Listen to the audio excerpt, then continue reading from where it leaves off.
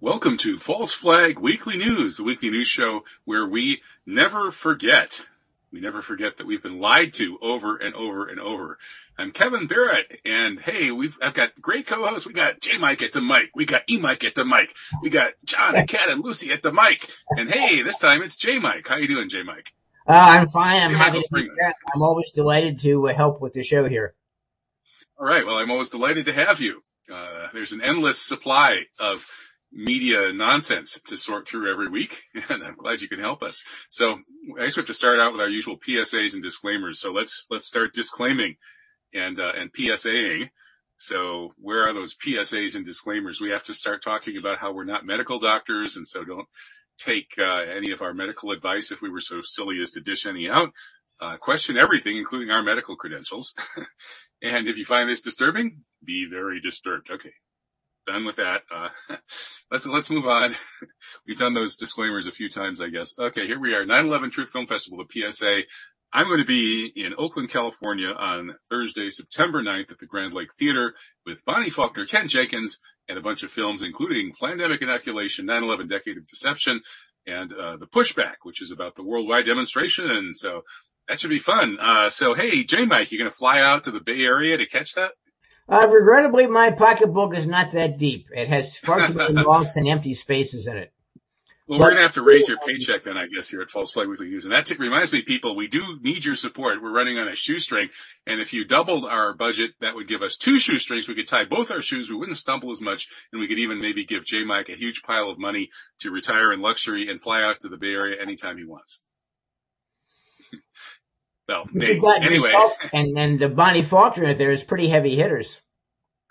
Yeah, it's going to be great to see all those folks. I love going to this particular event. I get to see Alan, our producer, and all these great people that I've gotten to know over the years.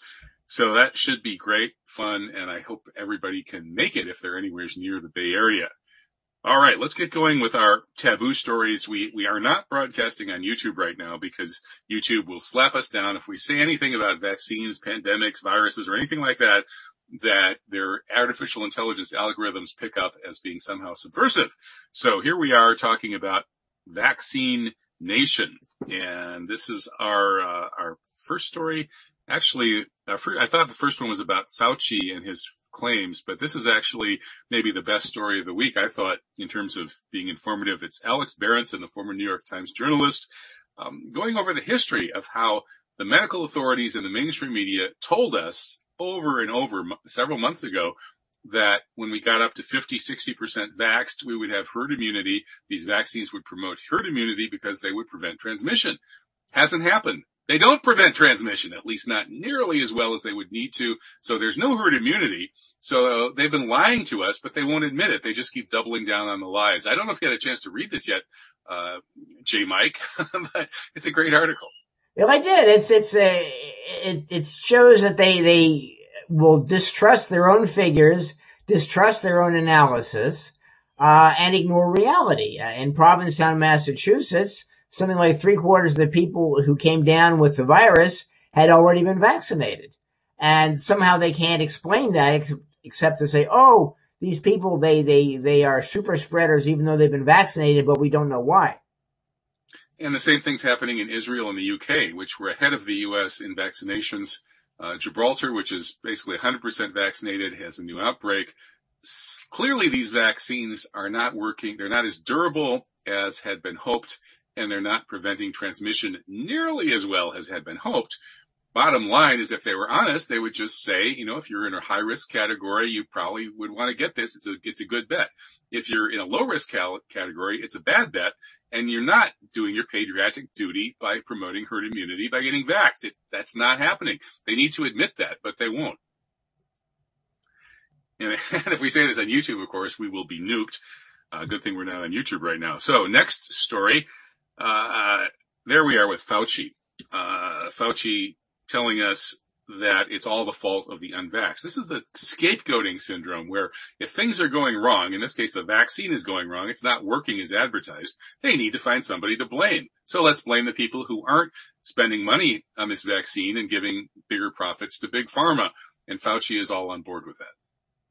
Well, I've seen a T-shirt advertised on the internet that said, "Arrest Dr. Fauci." Wow. Well, that's a provocative statement. What's the crime we should arrest him for? Not being truthful, inventing imaginary diseases that he paid for in China, working along, claiming that if you're not vaccinated, you're killing everybody, including yourself. Total unscientific, total unmedical advice. It's just amazing that he talks and he talks and he talks, and people haven't done anything with him except fall down and plant signs in their front yard that say, "Thank you, Dr. Fauci."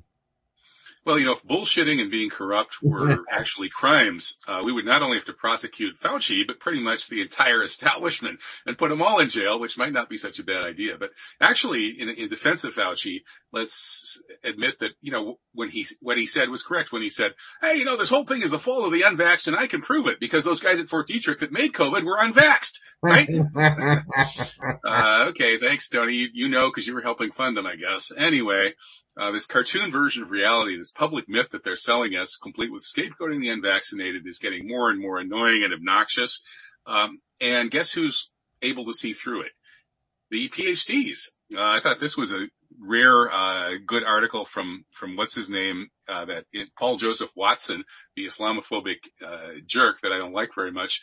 However, this particular story, as well as some others he does, was pretty good, pointing out that the meme turned out to be correct. That bell curve meme, with the lower side, being afraid of magnets, and the upper side saying we don't trust the data, and then the folks in the middle all kind of saying jab me as quick as possible, turned out to be true. Research actually shows now that the most vaccine hesitant segment of the population are people with PhDs. Well, I have a PhD as well as 3 MAs, one in paranoia, one in conspiracy theories, and one in how to be a threat to public health. So I guess I'm in good company here. How about you, J. Mike? Yeah, I mean, I have 3 degrees, and the JD is equivalent, I guess, to a PhD. And I sure God don't trust the vaccine nor the people promoting it. And I can't quite figure out how he arrives at the fact that people with master's degrees are most accepting of this dangerous drug that they've got out there that hasn't been tested. Well, you can get a master's degree, but pretty much doing what they tell you. You can jump through the hoops they set out for you and get a master's degree, but you have to actually be, have some serious brain power usually to get a PhD. So that might partly explain it. I have all the people with master's degrees are throwing eggs at me, and then others are laughing at me because I actually have 3 master's degrees. That makes me triple stupid, I guess. Oh well. But the point being that the public myth that we're being fed, which is that the vax resistors are all a bunch of idiots, they're lowbrow, knuckle-dragging, drooling morons, is obviously not the case. It's not quite that simple. No, it's not. I mean, look at the Tuskegee experiments done by the federal government back in the 40s on the effects of syphilis. And, they grabbed a bunch of uneducated people, and they've learned from their predecessors' mistakes and don't trust what the government's doing today. Quite rightly. And for very good reason, obviously. So the next slide about vaccine paranoia is part of this onslaught of propaganda that is calling the anti-vaxxers idiots, right-wing idiots in this case. And it seems like this story couldn't stick with its point very well. For instance, this quote, when media outlets and the like declare something to be a lie or disinformation, the narrative among conspiracists is that no government entity or other powerful outlet would issue these denials unless they were afraid that there was some truth that they don't want you to know. Well, that comes after raising the issue of censorship. Now, there's a huge difference between the government entity and the powerful news outlets denying something versus censoring something.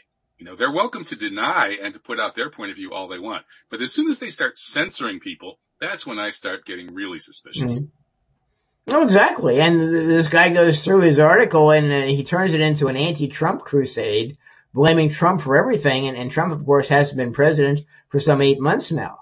But it's Trump and the Trump supporters and their MAGA hats that are feeding all of these supposed conspiracy theories, which means they don't question what the government is saying. and they're responsible for everything that's bad in the country, including the virus. And the point of this comparison with Dr. Strangelove, that great anti-war film by Kubrick, is totally misplaced, because the General Jack D. Ripper in the film, who was so worried about his precious bodily fluids, was of course a complete nut job. And I guess, if they're going to call the QAnon people nut jobs, I guess that's been done. But the real villain in Dr. Strangelove is this kind of moronic groupthink that has allowed whole nations to build up all of these nuclear weapons in such a way that the planet is pretty much doomed. And so the groupthink in the case of the COVID and the vaccines is obviously the people who are on board with the mainstream narrative. That's the groupthink that's leading us to disaster. But this article obviously doesn't see it that way. Well, the next slide is a man that bites dog story. This was published in Newsweek, and the headline, "No, the unvaccinated aren't selfish or ignorant. Here's why I'm not vaxxed." Doesn't look like something that you would ever see in a mainstream article, making it that proverbial man bites dog piece that I actually thought this was really good, and I have to give a few kudos to Newsweek for publishing it.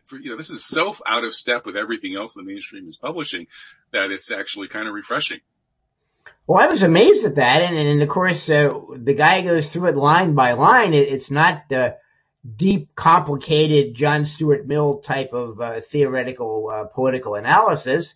It's simple declarative sentences, short ones, 5, 10, 15 words, saying, I'm not going to get vaxxed because bang, bang, bang, bang, bang. And it's quite remarkable, quite well done, and really tightly reasoned.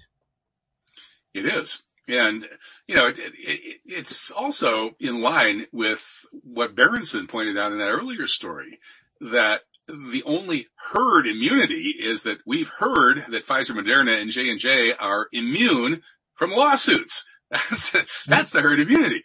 Yeah. And so this article, with the author questioning the inconsistent policies and public responses, the do as I say, not as I do stuff that reached a new level when Obama had his wild and crazy mask-free party recently, and the mandates, the censorship, and the experts who warn about adverse reactions to the vaccine are just totally censored and muzzled. So, as the author says, why censor the adverse effects? Why not publicize them so we can make informed decisions? Well, they don't want you to make informed decisions. These people are propagandists who want to push your emotional buttons and get you to behave the way they want you to behave for whatever reasons. And so this was actually the kind of thing that we would do here at False Flag Weekly News. I never thought I would be ready to invite an author of a Newsweek article on the show. But, this person, what's their name? It was a strange name, Kembrunner or something. Anyway, yeah, a rare mainstream writer who actually is questioning the conventional wisdom. So highly refreshing, great article. Yeah, his bottom line is, I've made an informed decision. I've talked to my doctor. I've analyzed the data, and I've made my decision on my own. And it's my body, and I will take charge of my body, and the government and the Big Pharma will not. I think it's actually a her, because she says she's pregnant. Unless this is one of those hymns that get pregnant these days, it's hard to tell what's going on with that. But anyway, yeah, he, she, it, whatever, whoever the writer of this article is, did a good job. Well, let's move on to the military affairs here. The Pentagon, no, we're not at military affairs yet. We're at the next propaganda piece by Dr. Eric Topol, or at least quoting him, saying that now if you're not on board with the masking and the vaccine mandates and so on, you're a friend of the virus. He's calling the governor of Florida a friend of the virus. Well, geez, my wife doesn't like some of my friends, but she never uses that kind of language. This intemperate, angry language, yelling at on practically threatening violence to the unvaccinated is just getting out of hand. It's getting worse every single week, with a few notable exceptions like that Newsweek story that we just mentioned. So yeah, this is pretty crazy and pretty disturbing. So let's get to that military section now. the Pentagon may be mandating vaccines for the military ASAP. It could happen anytime as soon as the FDA approves them. Interesting that hasn't happened yet. And that if our troops were to not take the jab as ordered, they would be punished under the Uniform Code of Military Justice for failure to obey an order. And this is going to happen as soon as mid-September. So, Mike, do you think that we're going to see a rebellion in the military? I don't think so, because the large part of the American military now is not conscripts or draftees. It's people who volunteered because they couldn't get a job elsewhere.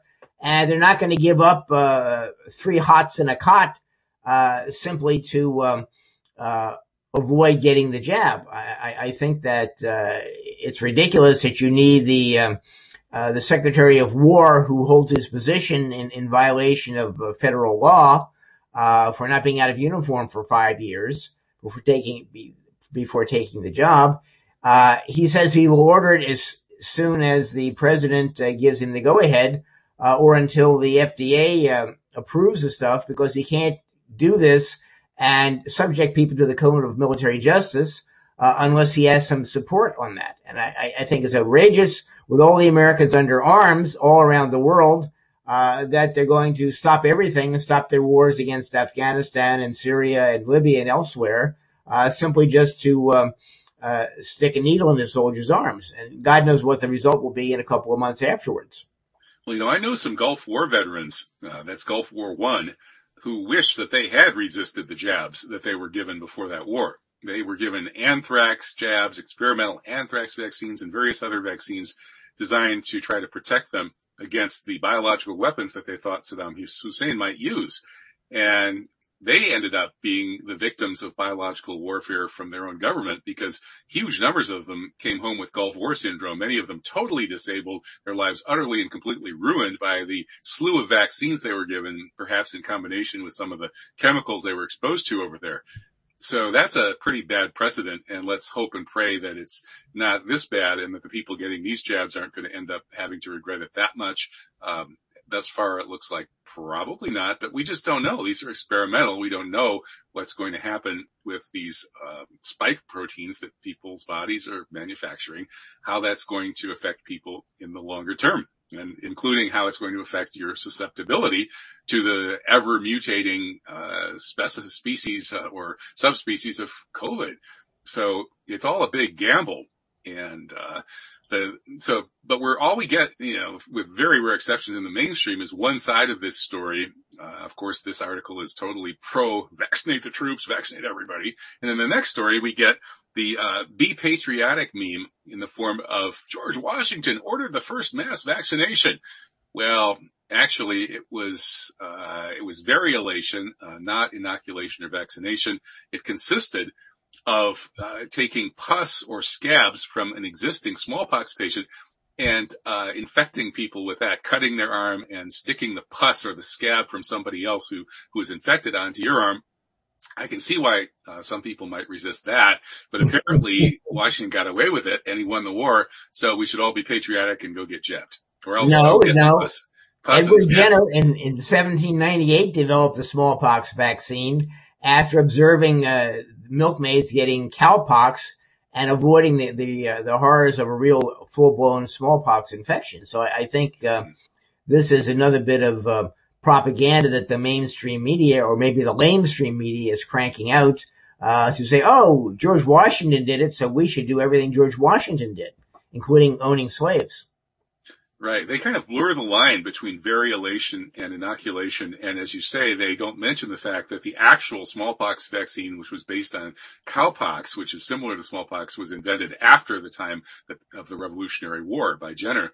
So what was going on during the war was they were taking pus and scabs and cutting you and then sticking the pus and scab into your cut. So I think I would have resisted that too, personally, but maybe that's just me. Anyway, more anti-vax propaganda here, or anti-vax propaganda, I should say. Joseph Arthur, a celebrated singer-songwriter with famous fans, has had his life ruined for writing songs against vaccination, and such as one called "Stop the Shot."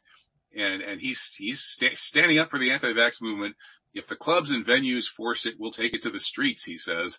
So, but the theme of the article is, this poor guy, he had a great career going and he had critical praise and he had famous fans, and then he turned into an anti-vaxxer and now we all hate him, don't we? Yeah, I mean, they've cut his places where he can play to where he's giving concerts in people's houses, and essentially he's been penalized for freedom of speech, and he's being penalized again by trying to take his money away, so he can't possibly speak out and can't possibly get an audience anywhere because nobody will pay him, and he's going to be stuck on food stamps someplace.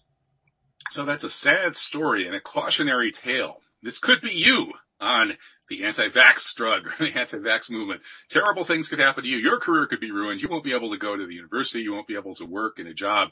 Your life will be ruined if you don't get the shot. So just do it. That's pretty much the subtext here.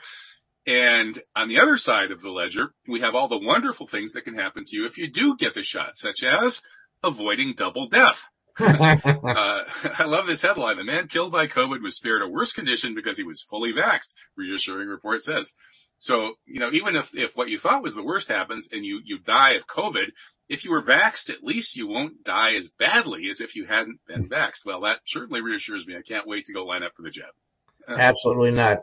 And of course, our good friend Mark Zuckerberg at Facebook insists that no one has ever died after being vaccinated. Did Zuckerberg said that? Like, if you mention that there have been deaths, you get censored now? Yes.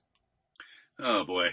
If they really think this is going to convince us, I mean, they're insulting us. They're gaslighting us. This is, it's so counterproductive. It's almost like they really want us to turn totally anti-vax in reaction to their BS. Maybe that's what's going on. I mean, that would be a really extreme paranoid conspiracy theory, of course, but these days you just never know. It's working. I know an African journalist who is dead set against the vaccine, because of its danger. And she's telling me now that because she's been restricted from travel, she's thinking of getting the vaccine and taking her chances in the future. Wow. Well, let's just hope it doesn't really go south. But I think we're broadcasting on YouTube here, so we shouldn't speculate about anything terrible that could conceivably happen out of mass vaccinations or anything like that. Because for one thing, we don't really know. It's all a gamble and it's all unknown unknowns, as the late great creep Donald Rumsfeld would say. But anyway, we're on YouTube now, I believe. So let's go to the segment of the show in which we thoroughly avoid spreading anything that YouTube could consider medical misinformation. So let's start with another plug for the 9/11 Truth Film Festival, Thursday, September 9th at the Grand Lake Theater in Oakland, California. And now let's move to our 9/11 anniversary stories. Here's another kind of man bites dog thing almost, a really good story with one huge flaw on one of my real heroes and one of America's great all-time heroes, in my opinion, Bob McIlvaine, who went to war with the bastards who murdered his son, Bobby. Bobby was blown up in the Twin Towers by the people that did the controlled demolition. And Bob McIlvaine is a bulldog who won't let go of this case. He's a hero. And this article in The Atlantic describes his life and the travails he's gone through and that his family has gone through over this. But it leaves out the most important part, which is that Bob is right about what happened to Bobby. He is a hero, pure and simple. And those of us who've actually studied the issue of the controlled demolitions know that. But the author of this piece doesn't. How did she have time to do all this research on the McIlvaine family and not do enough research, like 30 seconds with a couple of videos of Building 7 and Larry Silverstein, to know that Bob is right? It drives me crazy. How about you? Well, I read the article, and I've been on various panels with Bobby McIlvaine, and he always cries, even years later, and becomes almost incoherent. And I can see that. But I think what the article did was focus on emotion and focus on missing family members and things like this, and not focus on the reality behind it. That what was it that caused the death? What caused the family to go to pieces? What caused the former fiancé to withhold documents and things like this? The whole point comes down to how do 210-story buildings collapse their own footprint, and how does a 47-story reinforced building collapse with nothing hitting it? And I don't accept the fact it was the earthquake from the other two towers going down. There's been no investigation of this, other than superficial, government-sponsored things put out by the Bureau of Standards. Basically, she misses the whole point and focuses on emotion and not on fact. Right. Yeah. And even I think the emotion is wrong, because, the emotion she's fostering is all the sufferings of these poor people. And poor Bob McIlvaine got misled into going down this path of conspiracy theories for 20 years. And of course he couldn't be right about this. And that turns the whole emotional tenor of the piece in the wrong direction. Once you face the fact that Bob is right about what happened to Bobby, you see that his going to war over this for 20 years has been an act of just total heroism. And that's the emotional, dominant tone in the symphony of the story of the McIlvaine family. And the story in the Atlantic just gets it wrong. And it's really sad that somebody would work so hard on a piece about the personal dimensions of this heroic 9/11 survivor and family member, and then get the most important part wrong. But what do you expect from something in the neocon Atlantic, the neocons and the neolibs and the Zionists, who will never admit 9/11 truth for obvious reasons, who run our media, are just not going to let the truth come out. And so we're going to get these profoundly flawed pieces over and over and over. But one guy who's trying to push this conversation into the mainstream is Ray McGinnis. He's a religious educator from Canada who just put out a new book on the 9/11 family members discussed with the 9/11 Commission on the unanswered questions. And even those who are afraid or emotionally incapable of following Bob McIlvaine down the path of total heroism are still disgusted and appalled with the 9/11 Commission's avoiding all of their important questions.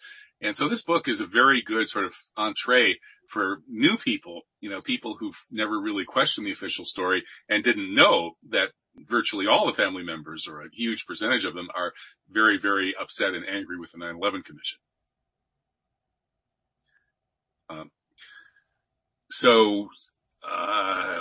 Moving on to more family member related 9/11 stories. I just interviewed Steven Rosenbaum on his new film, The Outsider. And it describes how the 9/11 Museum pissed off the family members, with all sorts of stupid and insensitive moves. But above all, the stupidest and insensitive move that the 9/11 Museum made was when it decided to become an all-out sort of propaganda shrine and temple to the big lie. And this was not what the original creative director wanted. And so this film shows you just, how the museum became this horrific scar on the face of New York and disgrace to America that it is today. Well, it's such a blatant form of censorship, and goes against real analytical and very clearly written articles and books by Kevin Ryan and David Gray Griffin and so on about the actual situation and what it was used for. But of course, we have to have censorship, and you must be told. So I think that 1984 came a little bit late this year.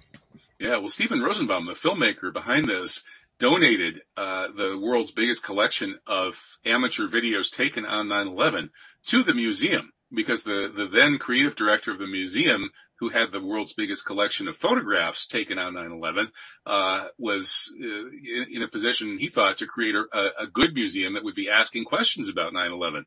So they donated all their material, biggest collection of photos, biggest collection of videos, and then the museum put them under lock and key and forces you to sign a CIA type of agreement if you're going to do any research by going into their archives and looking at these videos and these photographs taken on 9/11. You have to sign basically in blood saying that you'll let the 9/11 Museum totally control everything that you do with those. You can't write anything based on what you've seen unless they approve it. You can't publish anything. So there's something really wrong here, and Steven Rosenbaum knows it. And if you listen to this interview with him, he's trying to get this film into the mainstream. He's a very mainstream guy, but he knows full well the problems with Building 7 and so many other aspects of the official story, as he admits in our interview. So I hope this film, like the Ray McGinnis book, will start a conversation with people who are not yet on board with 9/11 Truth. Inshallah. Inshallah. Couldn't have said it better myself. So moving on to, speaking of inshallah, by this time next week, the Taliban will have taken Kabul, inshallah. By saying that, I guess I'm casting myself as an evil enemy of the glorious United States empire. But, frankly, that's pretty much how I feel. I'm not a huge fan of the Taliban, but, they're fighting to expel a war criminal aggressor from their country, just like I would if a war criminal aggressor nation invaded the United States. And so I have to say I'm quite cheering for their success, despite the areas of disagreement with them. And so, Kabul, according to this article from Sputnik, it might fall within 6 to 12 months, but now it's looking like it might be more 6 to 12 days. So obviously Kabul is Pashtun for Saigon. Yeah. Well, I mean, you've got our great, esteemed, glorious leader, Butt Nugget Biden, sending 3,000 more Imperial stormtroopers, according to the Washington Post, back to Afghanistan, in addition to the unknown number of soldiers they have there already, plus the mercenaries, plus the CIA's paramilitary, of which we know almost nothing. So what have we got there except the makings for another disaster? I don't think all those stormtroopers are going to hold Afghanistan. It's the graveyard of empires, and it's proven itself once again. The story just published today by Pepe Escobar begins that August 12th, 2021, history will register it as the day the Taliban, nearly 20 years after 9/11 and the subsequent toppling of their reign by American bombing, struck the decisive blow against the central government in Kabul. In a coordinated blitzkrieg, the Taliban all but captured 3 crucial hubs, Ghazni and Kandahar in the center and Herat in the west. So I think the writing is on the wall here. And if Biden wants to throw good money and good blood after bad, it's just going to go down in history as another catastrophic mistake. No, exactly right. They never realized that it's the Afghans' country, not the Americans. That's right. That's the stupidity in high places is just mind-boggling. And again, to think that this all comes out of the 9/11 false flag, and the Taliban was perfectly willing to send bin Laden off for trial because they hadn't seen a shred of evidence that he had anything to do with 9/11, and nobody ever has, in fact. And even the FBI now tells us that they have no evidence that bin Laden had anything to do with 9/11. But still, the nonsense and the public myth and the mass hysteria was enough to stampede the country into a disastrous war. It's cost us $6, $7, $8 trillion, ruined our reputation. A total disaster anyway you look at it. And speaking of disasters, the COVID disaster is now taking the place of the 9/11 and 9/11 wars disaster as the disaster that may finish off the empire.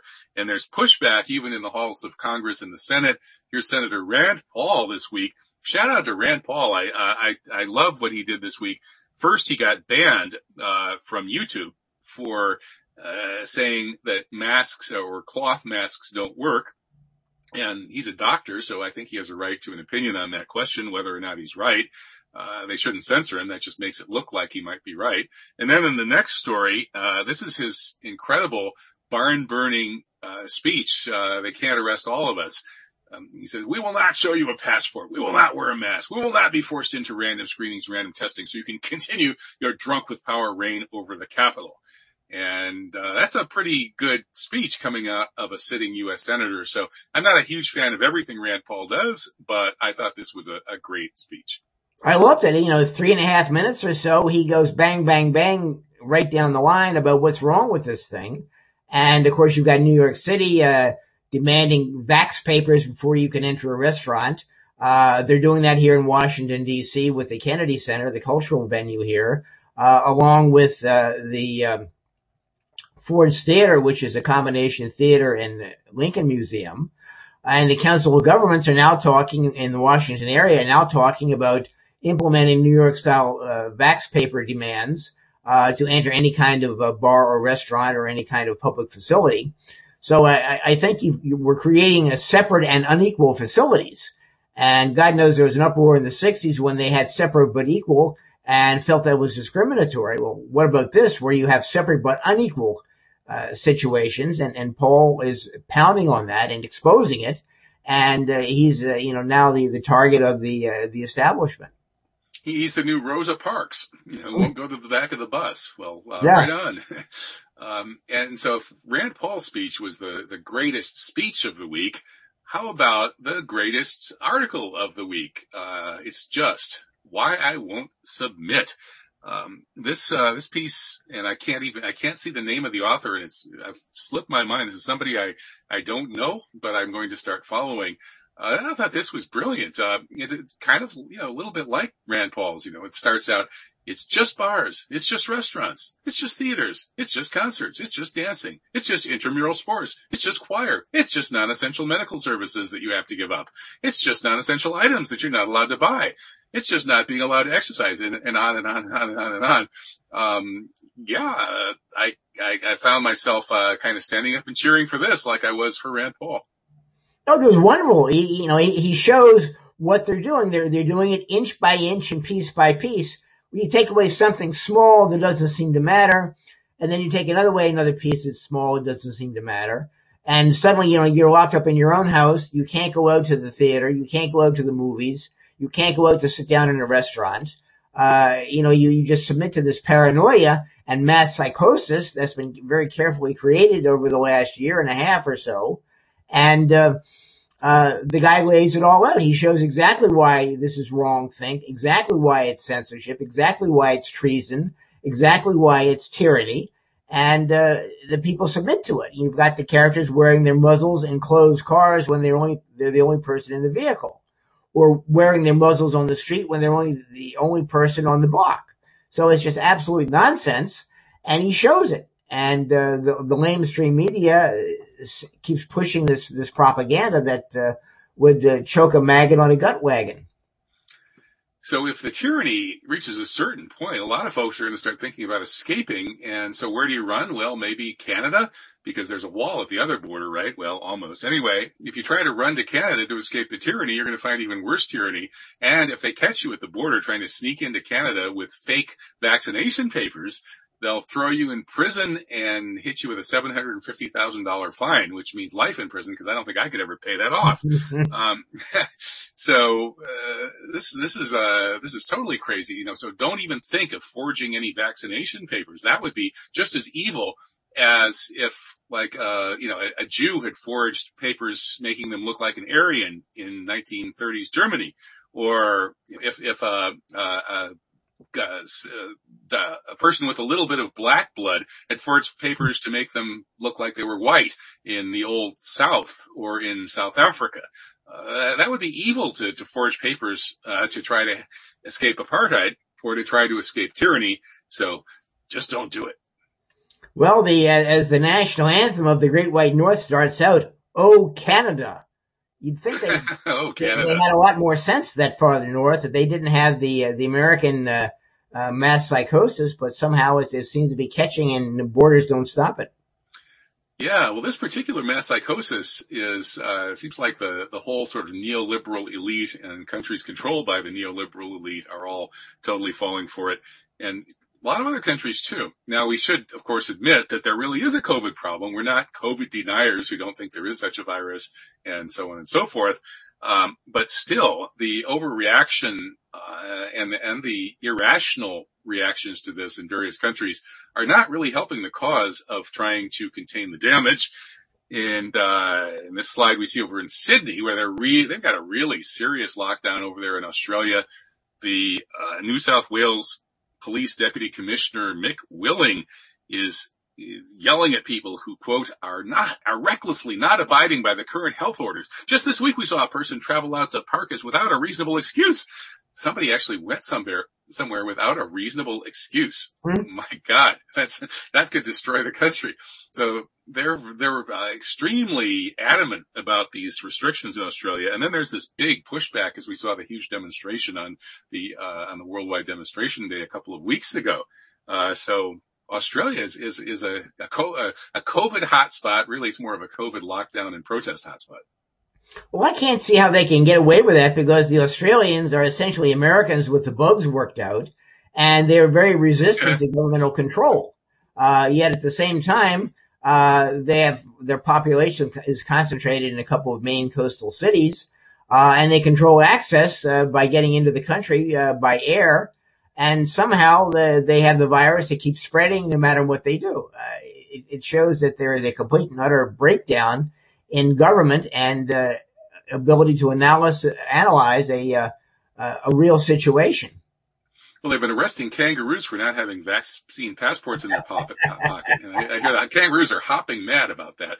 Anyway, let's move over to Iran. Another exhibit of why there really is a COVID problem. Iran is totally independent of the neocon, neoliberal empire, and they are seeing 500 deaths a day from COVID. So this is their fifth wave. They've got 100,000 total dead there, one of the hardest hit countries in the world proportionately. And interestingly enough, Iran is the one country in the world that has outright accused the United States of launching the COVID pandemic by way of a bio-war attack on China and Iran, which I think is what happened. And Ron Unz has written great stuff supporting that thesis. So I don't know if there's a connection there. Do you think, Mike, that one of the reasons Iran might be so hard hit is that somebody is making an extra effort to hit them? Yes, exactly. I mean, you can tailor these biowarfare weapons to whatever you want and however you want, especially with Fauci and his gain of function research with the National Institutes of Health in Wuhan, China's biowarfare lab. I know a former Soviet diplomat who follows international affairs and national security affairs fairly closely, and he is convinced and has told me that a number of times that this whole virus campaign was created to destroy China and Iran, the two principal enemies of Israel and the United States. Well, it sure looks that way. And anybody who wants to see the actual evidence supporting that thesis should read Ron Unz's series. He's got it in ebook form right now over at the Unz Review, which is unz.com. And I just had him on my show last night, actually, discussing his most recent installment about the history of American biowarfare. And it turns out that it's not just the marginal conspiracy theorists, but all sorts of totally mainstream, credible researchers and journalists have made it abundantly clear that the United States has been waging biological warfare, maybe not quite nonstop, but nearly so, ever since we captured the fathers of biological warfare, Japanese, who'd been waging biowar against China during World War II.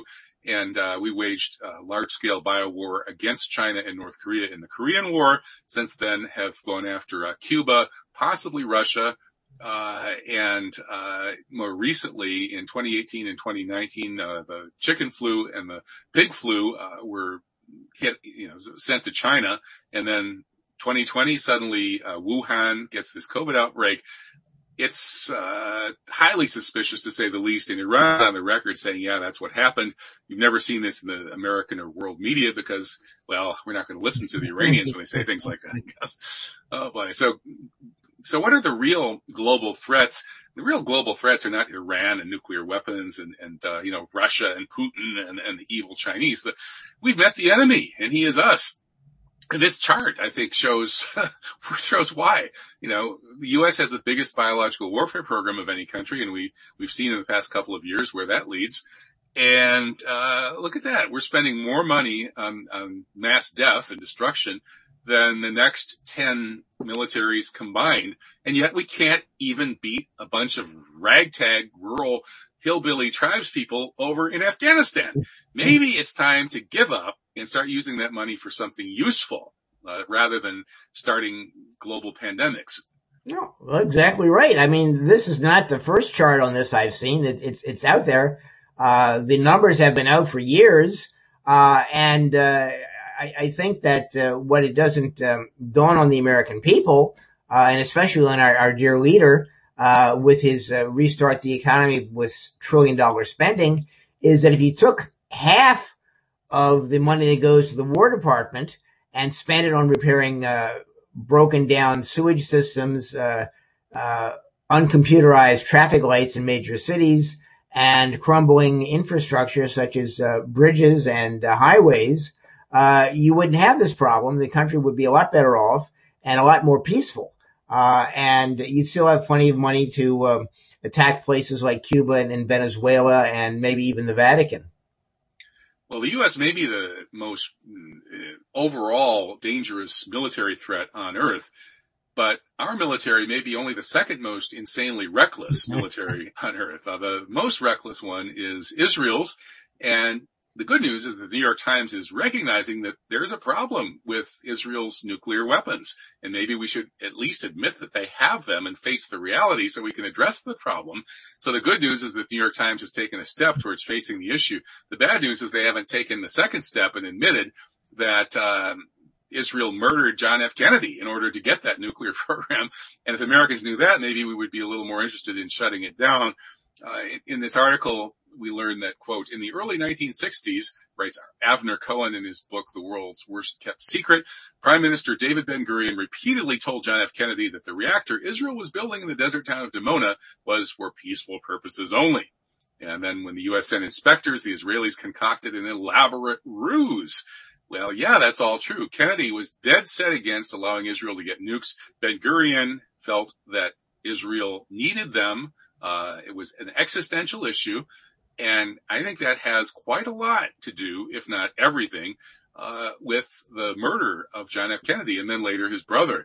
Laurent Guyeno has made a terrific case to that effect in his books, most recently the Suppressed or the Hidden Kennedy Truth, I think it's called. And I'm not expecting the New York Times to come out and face that issue anytime soon. Well, I was amazed to read the article. It actually appeared in the New York Times, given that the lamestream media has worked very hard to keep Israeli nuclear weapons out of the news. I remember 40 years ago now, I guess it is, sitting in Stuttgart reading the American Herald Tribune, and there was a small box item about the telltale double flash of a thermonuclear weapon in the Indian Ocean off the South African coast. And it was a one-day wonder. It never appeared the second day. There was no follow-up. There was no explanation. So they knew it was a Israeli effort to work with the South Africans in making hydrogen bombs. And that's just been ignored for 40 years now. And it's just astonishing how they work very hard at letting the Israeli lie go forth and keeping truth and reality out of the narrative. So the more than half of the world's military spending, more than the next 10 powers combined, that the U.S. is throwing around and doing all sorts of insane and reckless things with, and the Israeli nuclear program, which they might very well do insane and reckless things with anytime. They're currently saber rattling against Iran, and there's that tanker war that could go hot and even go nuclear. They've got their nuclear Dolphin-class submarine heading into the region. So, I mean, these are global threats. This is not just a regional threat. This could set off global thermonuclear war. So we've got that global threat of the U.S. and Israeli militaries, but we also have other global threats coming at us. How about the climate crisis, Gulf Stream shutting down? And this article in The Guardian says it must not be allowed to happen. Well, good luck. How are we going to stop the Gulf Streams from shutting down? Can we build some sort of a dam in the Atlantic? I don't think so. So the advice we're being given by The Guardian is we need to stop emitting carbon because we don't know what CO2 level would trigger a Gulf Stream collapse. So the only thing we can do is to keep emissions as low as possible.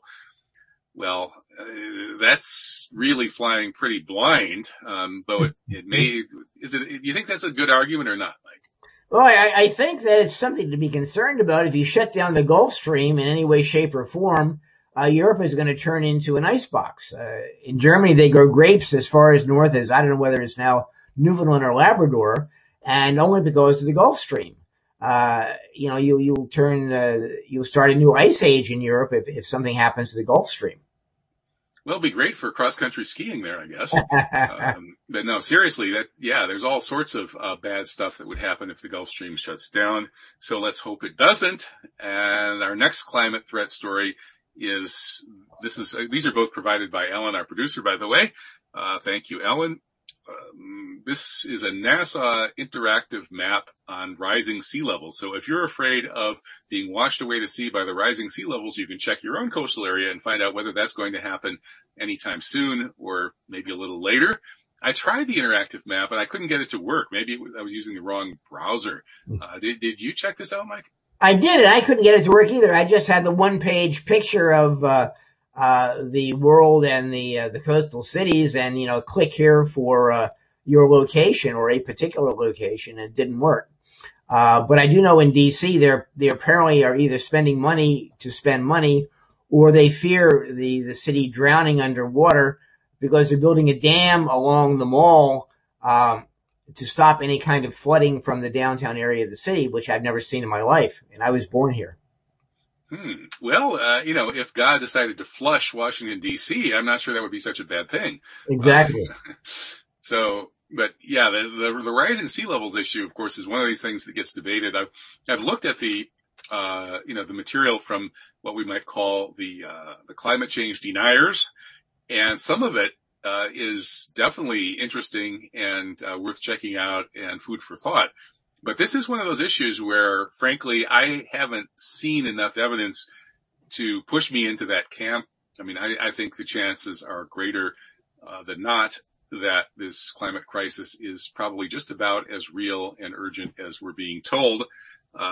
And I think one of the reasons we can tell that is that the reasons why people would lie and exaggerate about this, the kind of self-interest reasons, are spread out among both sides. But I think there's actually probably even more money on the pro-fossil fuel side rather than on the other side.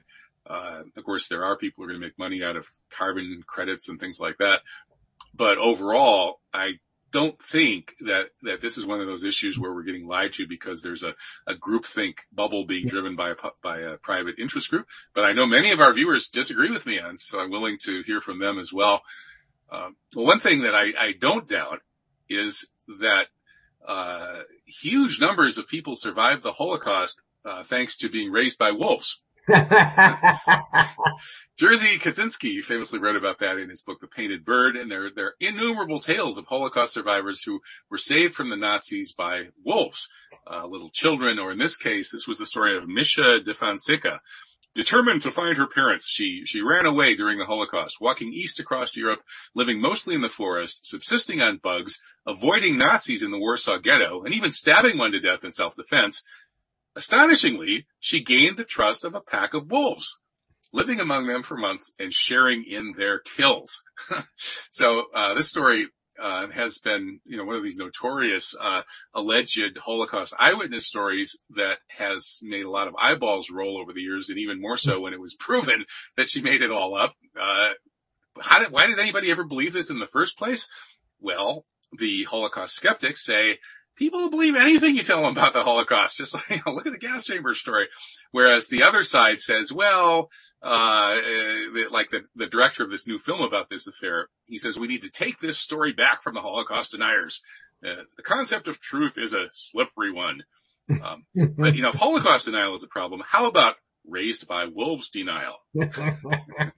Well, I tell you, this sounded an awful lot like Sigala Pearl Mandelker, the one-time Undersecretary of the Treasury for Terrorism and Financial. She was definitely raised by wolves.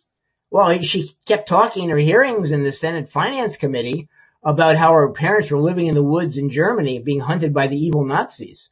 So I wonder if she's related to this person. Plus, you've got to look at Netflix, which is cranking out movies about the poor, downtrodden people involved in the Holocaust industry. You've got one about Hungarians who survived the Nazis, and they've got another one out. I can't remember what the title of it is now. But I find that Netflix is actually doing something that exposes the truth about the Holocaust industry. Well, that's another man bites dog situation, isn't it? Well, yeah. How about here in Wisconsin? They just raised the limit on wolf hunting, doubled the limit. And I think we should protest that because if it weren't for the noble wolves, there wouldn't have been any Holocaust survivors. So we really should honor and protect the wolves. Moving on to Poland. Where's the next, the Poland story here? Yeah. So media and Holocaust bills test Poland's ties with U.S. Israel. So Poland wants to pass a bill taking back local, that is, Polish national ownership of their media away from a certain international crime syndicate.